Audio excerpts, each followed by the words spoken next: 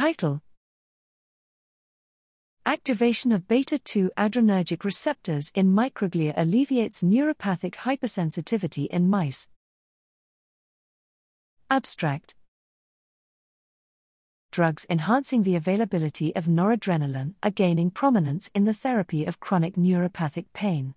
However, underlying mechanisms are not well understood, and research has thus far focused on 2-adrenergic receptors and neuronal excitability.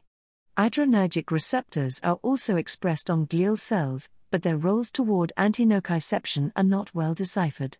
This study addresses the contribution of β2-adrenergic receptors, β2-ARs, to the therapeutic modulation of neuropathic pain in mice.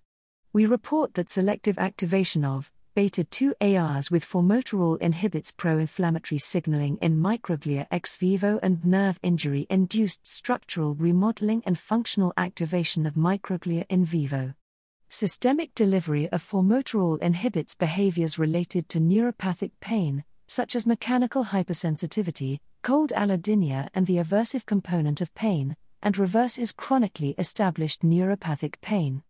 Using conditional gene targeting for microglia-specific deletion of β2-ARs, we demonstrate that the anti-allodynic effects of formoterol are primarily mediated by microglia.